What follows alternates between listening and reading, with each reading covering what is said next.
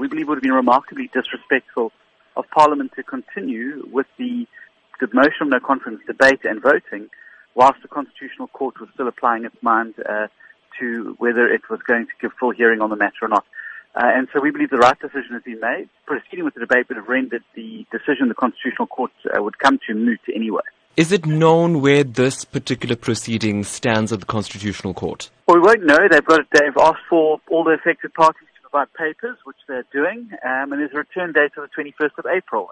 And then they will obviously give further direction or judgment on the matter. How long after that particular date could a motion of no confidence be set aside? Well, I think the communication from the Speaker said that we'll schedule it once we return, which is the first week of May. Programming committee will meet and schedule an appropriate time for the motion of confidence to be debated. What does this indicate to the Democratic Alliance about this entire process of no confidence? I know many opposition parties are eager to have this done. They say that having it done an anonymous ballot will likely ensure that this vote at Parliament is free and fair. Your thoughts? Well, I certainly think that what the secret ballot will do is provide those members of the ANC to consolidate around the idea that President Jacob Zuma must go. And I think any ANC member looking at this and doing the calculations has got to know that this move is going to, and their continued defense of President Zuma is going to cost them massive votes in the 2019 elections and may well see the ANC voted out of power as opposition parties coalesce around this.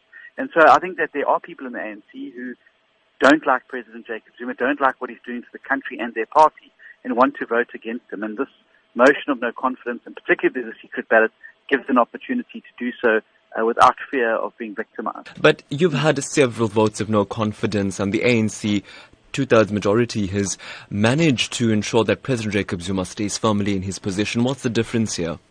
Well, I think the difference here is that you've seen people both within the ANC and the ruling alliance, SACP and COSATU, coming out and saying that openly that President Jacob Zuma must go. ANC MPs have broken ranks, and Matele Macheka, Makosi Khoza, have all come out and very publicly said that President Jacob Zuma is bad for their party and that this can't go on much further. And so I think that also this is the first time that you've seen this confluence, this coming together of such a wide variety and a cross-spectrum of South Africans from all walks of life and backgrounds, and putting aside their political differences. So I definitely think there's a far greater momentum now than ever before.